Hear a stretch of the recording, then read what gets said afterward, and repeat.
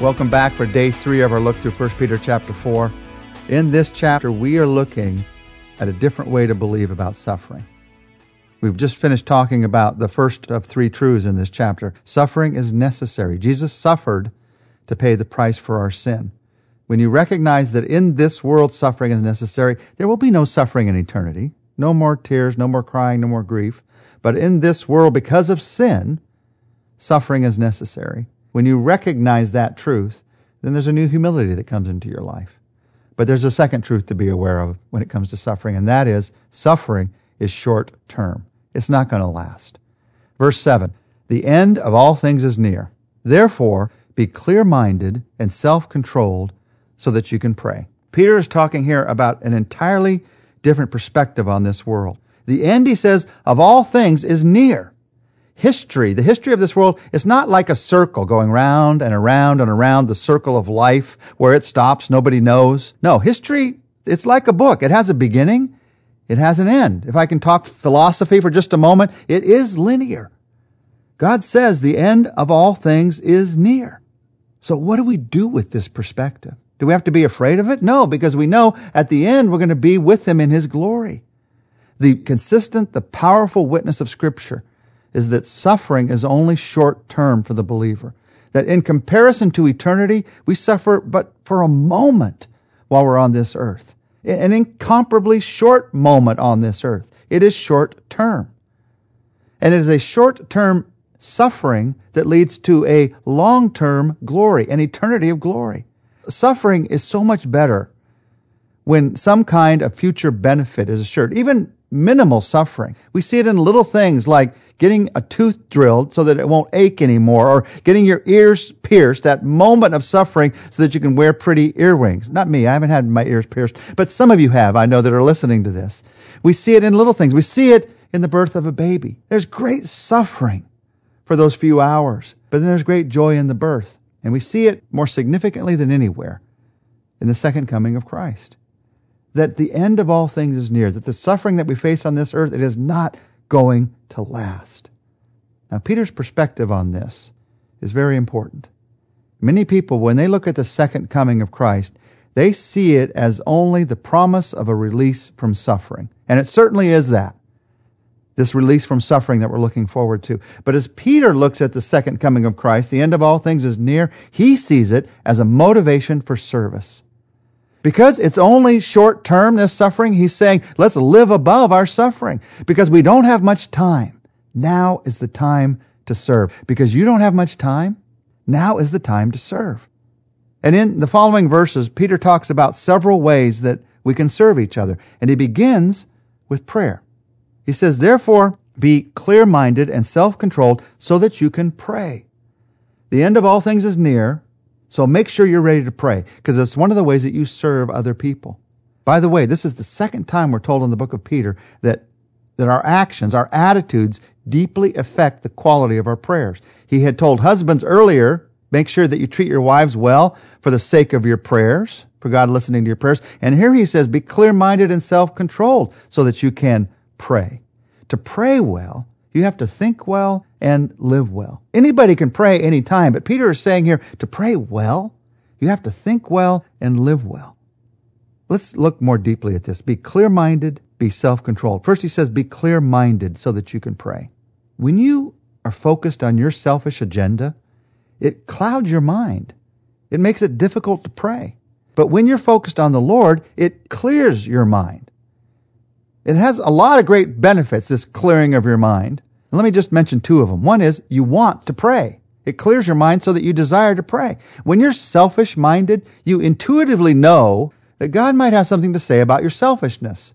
So you tend to shy away from prayer. I don't really want to talk to God unless it's a real emergency, because He might have something to say about the direction I'm going right now. When you're clear-minded, you want to talk to the one who loves you the most and who has the greatest plan for your life. It makes you want to pray, but when you're clear-minded, it also helps you to know what to pray when you pray. Instead of being focused on what you want, you become more focused on what God wants. And with that comes a world, an absolute world of possibilities to pray about. If you ever get in a time of prayer and think, I just can't think of anything to pray about, I've had that happen many, many times. And usually it's because I'm focused just on me. I'm just thinking about, what do I need right now? Well, open your mind to God's will, all that He wants to be happening in this world. The key to being clear-minded is focusing on God. Your mind is clouded when you're focused on yourself, your selfish agenda. It clears up when you focus on Him. So be clear-minded so that you can pray. He also says here, be self-controlled so that you can pray. There's a certain amount of discipline that's required to take the time to pray. I want to say, let's just stop acting like prayer comes easily and naturally to everyone who loves the Lord. The truth is, it takes discipline. Prayer takes discipline. It always has, and it always will. If you've been feeling guilty that somehow you didn't have enough want to pray, let me just share with you that every saint, every follower of Jesus of every age, if we're going to pray, it takes discipline. I have to set aside what I want. I have to set aside my activities, my agenda to take time to pray. Now, self-control gives you time to pray because you haven't used your time on other things. That's the key. Be self-controlled so that you have time to pray. You have time to pray because you've said, obviously, no to some sinful actions. When you say no to sinful actions, you leave those things out of your life, it gives you more time to pray, more time to talk to God. But did you realize that's also true of good opportunities? Self-control also calls you and causes you to say no to some good opportunities in your life. If you totally fill your schedule with activities, I'll tell you right now, you are pressing out relationships. If you're busy all day, every day, that means you don't have time to talk. You don't have time for people. Oh, you can give them 30 seconds here or a minute and a half there. You can fit it into your schedule, but guess what? People don't always fit into your schedule. So you got to give some space in your schedule for relationships. When you give space, you have the self-control to say no to some of those activities. I know, some of you, this is going to drive you crazy because you always want to be doing.